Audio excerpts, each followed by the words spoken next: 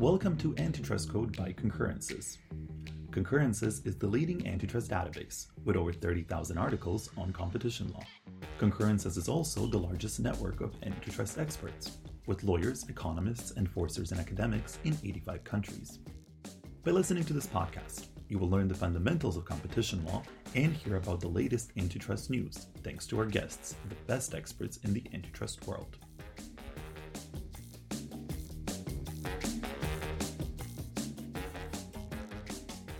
Well, thank you very much for this very kind welcome.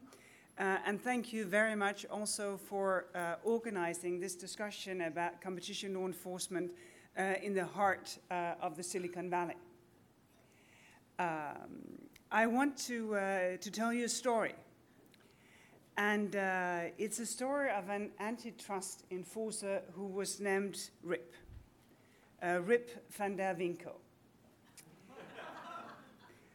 The story begins actually on the 8th of June 2007.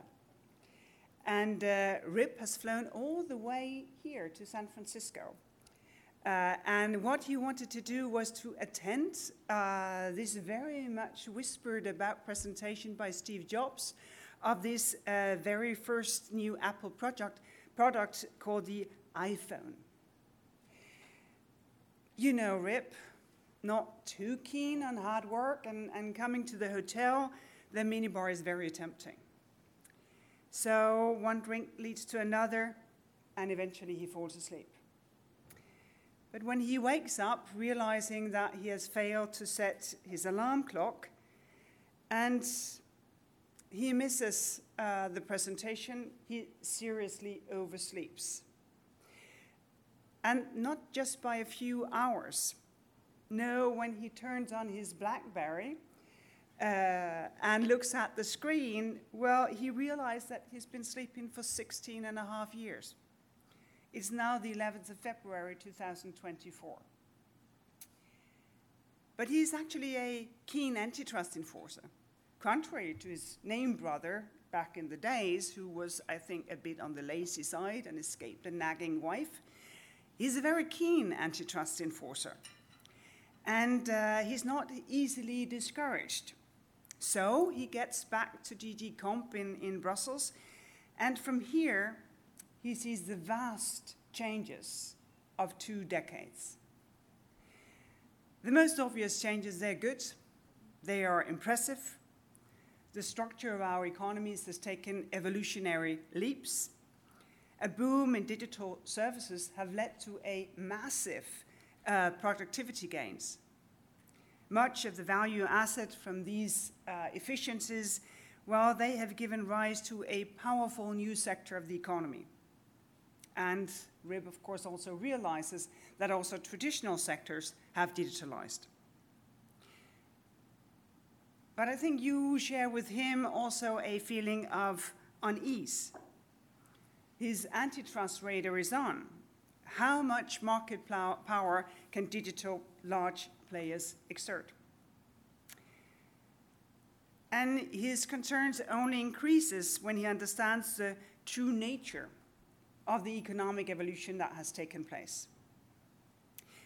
And the evolution was not so much the technology in itself, but rather how the technology changes the fundamental functioning of the market. Digitization makes data an essential asset in nearly every market. At first, it seems like an obvious advantage. The more data businesses have, the more they can tailor their services to their consumers and operate efficiently. All good. But as any good antitrust enforcer, risks are to be observed. Due to massive network and scale effects, incumbent players hold an advantage that makes their position very difficult to contest. And I think what he also saw was that digital players, they have become ecosystems. And in these ecosystems, both platforms themselves and third parties coexist. Sometimes in a supplier-consumer relationship, sometimes as competitors, and sometimes as both. And that raises a multitude of interoperability and fairness issues. There is a reason to be concerned. There is a reason to be alarmed. All of this, RIP concludes, means that tipping points towards dominance can be reached much, much faster than what was seen in a non-digitalized world, in a market where you don't have the same dynamics. And thinking about the toolkit of the Competition Law Enforcer 2007, how long it takes to complete an investigation, obviously someone like RIP feels anxious. And looking at the concentration in digital markets, well, anxiety is not enough. It is panic that takes hold. First instincts for someone like RIP would be to take drastic measures to restore competition. His mind remembers, of course, the Standard Oil case. Thinks of the trust-busting spree to smash big tech into smaller tech fragments.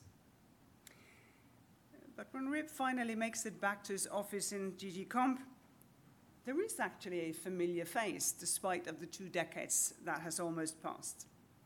It's an old colleague named Judith. While he slept, she rose to the ranks, now Commissioner for Competition. And the Commissioner tells RIP not to panic, explaining that obviously competition law enforcement has evolved with the market that it serves. And there is now a dual approach to digital markets, ex-ante regulation and competition law. And the need for ex-ante regulation relies on a simple finding. In the platform economy, now as it has now become, is driven by a large number of large companies.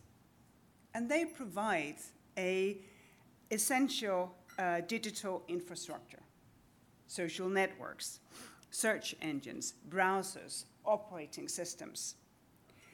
And the companies that provide them, they have risen to a position of considerable power, and they act as gatekeepers to vast portions of the digital economy.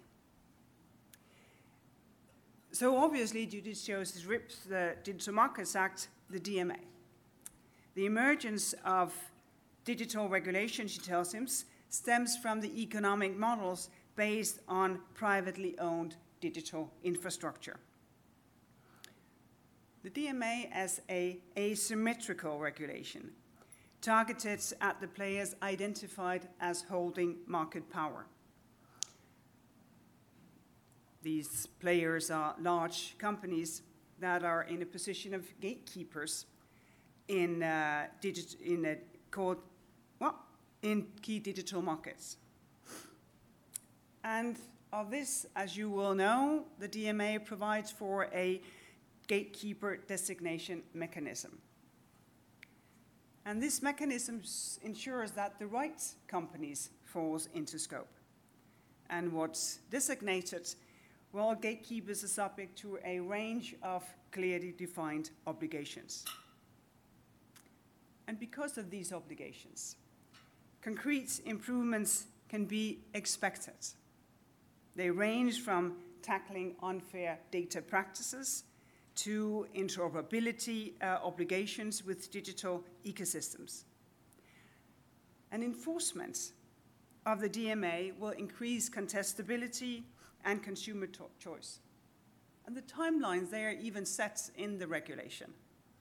Designated gatekeepers have 6 months to comply with the DMA obligations, so 7th of March is Compliance Day.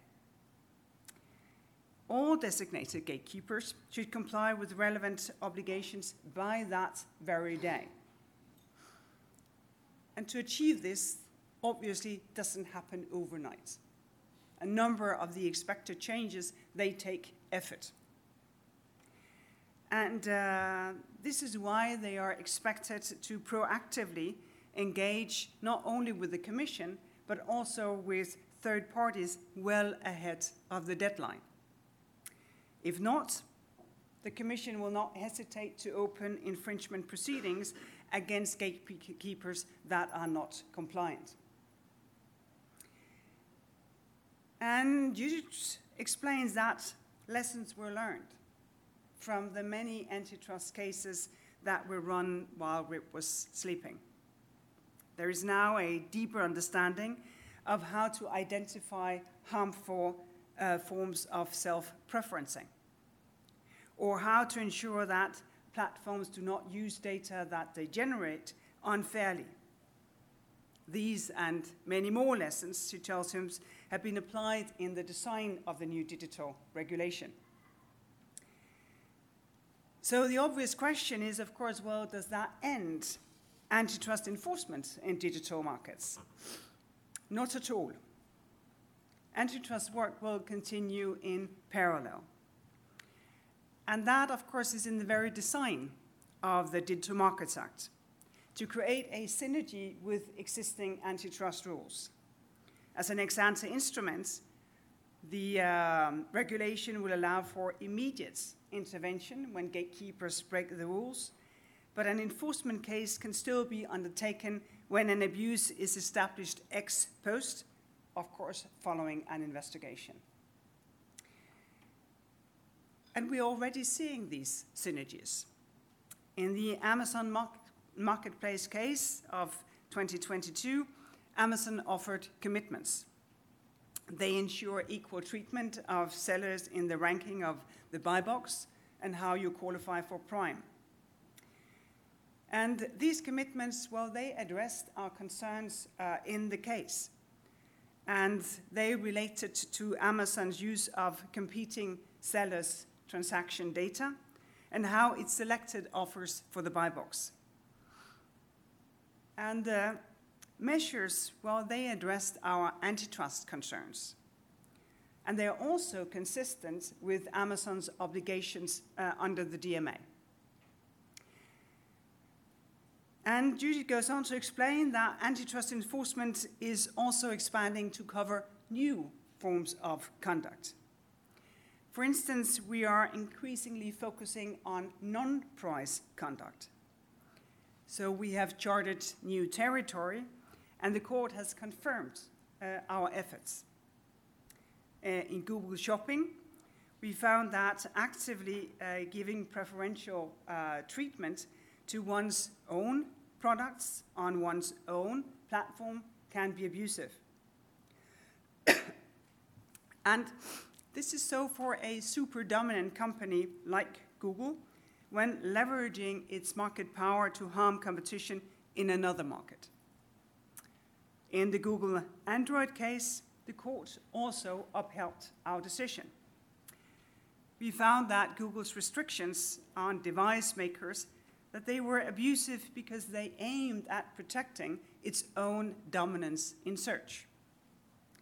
The court validated our approach to ecosystem competition, thank you, and its impact on the assessment of dominance, conduct, and harm.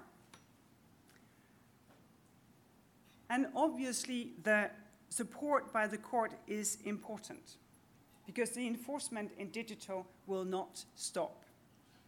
The pipeline is full. For instance, we have the two ongoing investigations concerning Apple. In Apple Music, our preliminary investigation found that Apple uses its platform to restrict app developers from informing users of alternative music subscription services. In Apple Pay, we are concerned that Apple foreclosed rival payment apps by refusing them access to the iPhone's NFC chip, the one that is used for payments. And we aim to bring these two cases to completion in the course, obviously, of this year. We also continue to investigate Google's conduct, here the AdTech case. And this could be another case of self-preferencing, this time with Google potentially favoring its own ad exchange, the one called AdX, in ad selection auctions, and as you will know, it controls these auctions, and also in the bids that it places using its own ad buying tool. We also sent a statement of objection to Meta for tying its classified ads services, the Facebook marketplace, to its personal social network, Facebook. And we are investigating the tying or bundling of Microsoft Teams with other Microsoft products. But it's not the casework in itself. Of course, for someone waking up, it's also important to know what is being done to speed up, to streamline procedures. So the obvious mention is the evaluation of Regulation 1. And this evaluation will conclude early this year. Point is simple. When the economy is speeding up, of course, so must antitrust enforcers. And part of that is due to our rules, part of that is due to our procedures. And of course, this makes someone like Rip feeling better. Maybe that he has been sleeping, not so much competition enforcers. So the question that remains, of course, is merger control. I think anyone who accustoms themselves with what is happening, Rib as well, astonished to read about the number of tech acquisitions of the biggest players. It is as if they want to buy up everything, he says. I even hear that the online bookstore Amazon wants to acquire robot vacuum cleaners. And if you still consider Amazon a bookstore, I think you have been sleeping for quite some time. And what is obviously explained to him is that in merger control, we do have an advantage. We have a consistent practice of enforcing merger rules against vertical and conglomerate effects. So we can build on this track record to develop, I think, actually quite sophisticated theories of harm in non-horizontal digital mergers. And these are wide in range. Google Fitbit of 2020, Meta Customer 2022, Microsoft Activision of last year. And what we did was that we acted to prevent vertical foreclosure by ensuring access to the necessary applications or IP for competitors to run their services on certain platforms or services. And we also prevented the leveraging of market power in a conglomerate setting between device and operating systems. We have remedied such problems by targeted, clear-cut, enforceable access commitments. And this was possible because foreclosure risks, they came from well-identified and plausible post-merger conduct. But in cases where the conduct that the merged entity could adopt to harm competition cannot be easily circumscribed, we need to consider prohibitions. And this, of course, leads to the more novel theories of harm. With digital ecosystems, the risk is that an acquisition entrenches market power. So I think the obvious mention by Judith is the Booking e-Travelly merger. We saw how this acquisition risked strengthening Booking's dominance in its core markets of hotels by acquiring a target which is active in a neighboring markets, flights. And this happens because the strength of network effects in combination with consumer inertia. The transaction would have allowed Booking to get an amount of additional traffic significant enough to entrench its position in the hotel online travel agency. There was no comprehensive remedy on the table, and we have to block the deal. The thing is that we have also become more forward-looking. The aim is to protect innovative competitors from being killed by being acquired before they can disrupt a market. After all, this is what capitalism is about, that innovators can disrupt the market and change market dynamics. Innovation is the heart of a digital economy. If we are to support a fair digitization, we need to make sure that the innovation pipeline stays open. And this means looking into killer acquisitions, or reverse killer acquisitions for that matter, where the risk is that the acquirer will close down its own innovation. We may have found one in Adobe Figma. We objected to this deal because we believed that it would result in the discontinuation of Adobe's web design tool by acquiring Figmas. After having received our objections, the parties abandoned the deal last December. As you can hear, after having been taken through all of this, RIP is settling into work. But before Judith goes back to her own office, an obvious question comes to mind.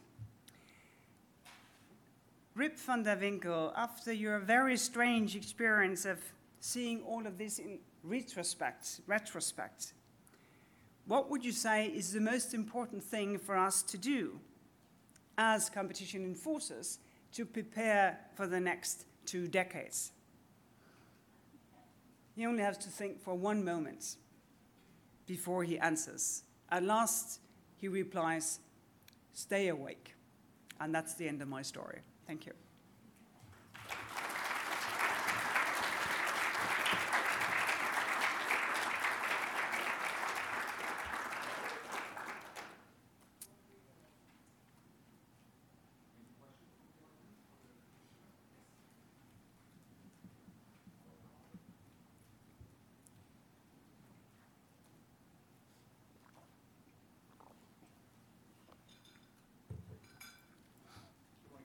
Michael Axon, Financial Times.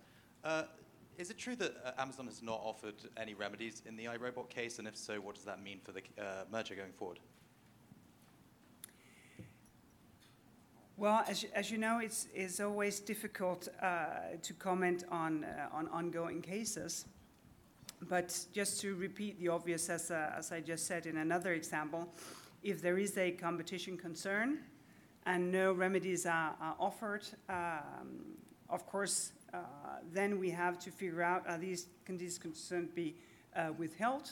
And if so, do we have to prohibit the acquisition? Or in listening to the parties, can our concern be put to rest and we can allow the acquisition to go on? I was wondering what your thoughts were on the overlap between industrial policy and competition policy. So looking at a company like NVIDIA or similar supply chain issues where there may be differing imperatives as to how supply chain issues impact the antitrust analysis versus the industrial policy analysis with national security issues or other types of issues.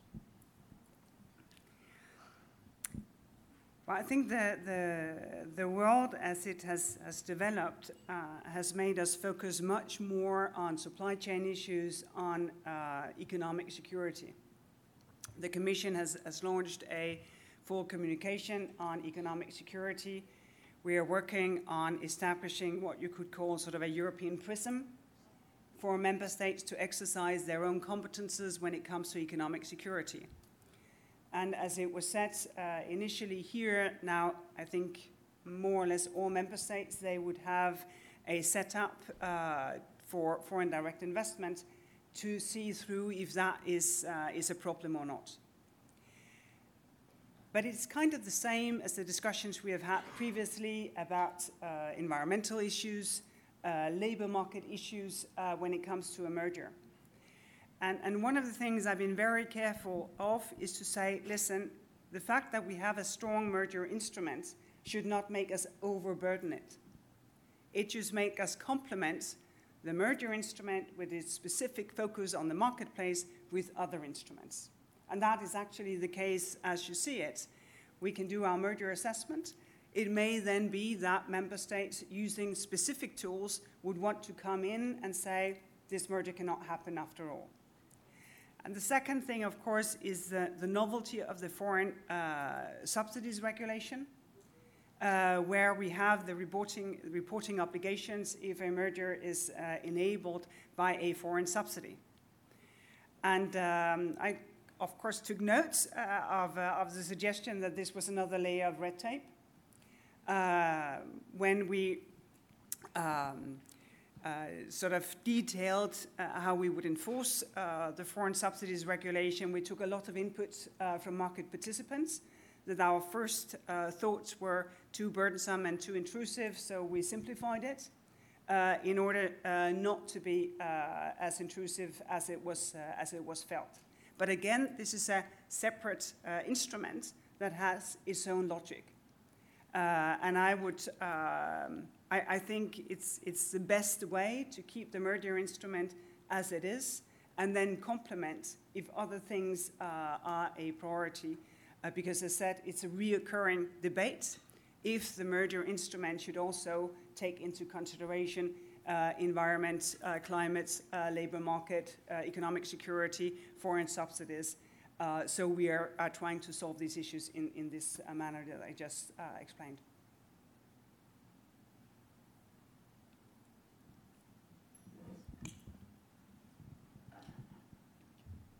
So those with a long memory may remember the Phase 2 investigation into payments joint ventures just over 10 years ago.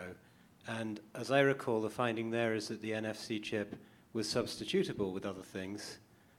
It sounds like the NFC chip is on the menu again. I wondered if this reflects more a change in facts or a change in policy.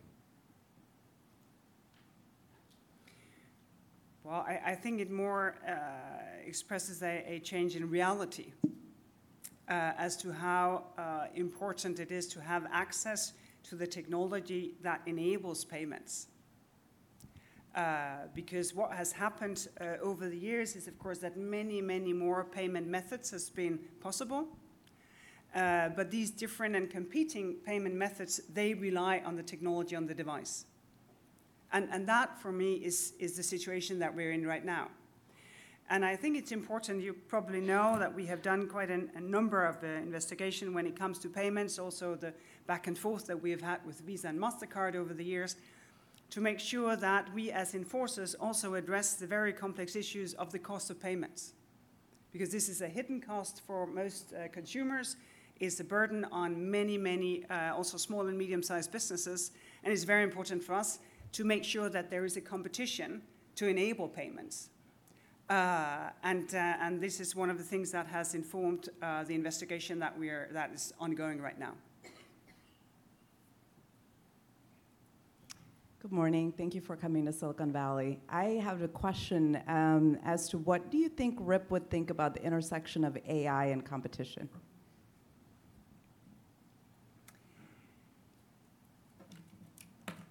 Well, this is such a good question that we are asking that to you.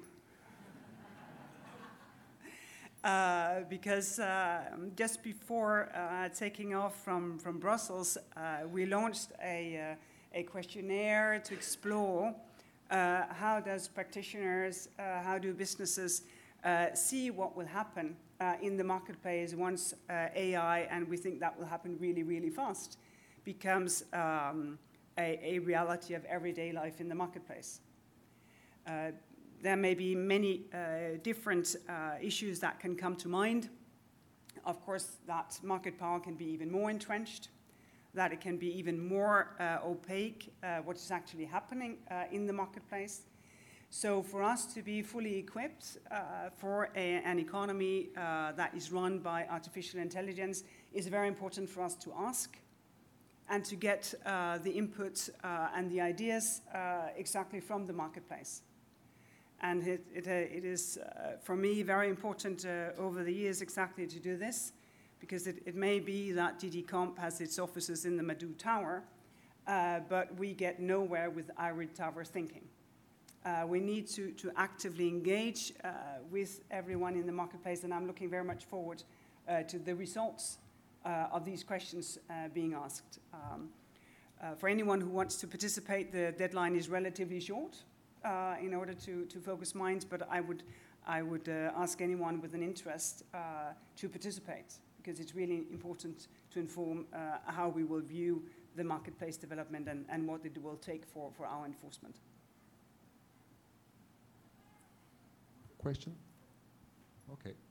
Well, Commissioner, I think we need to thank you very much for joining us today, and happy to welcome you for our next event in Paris on March 6th, the Eiffel Tower.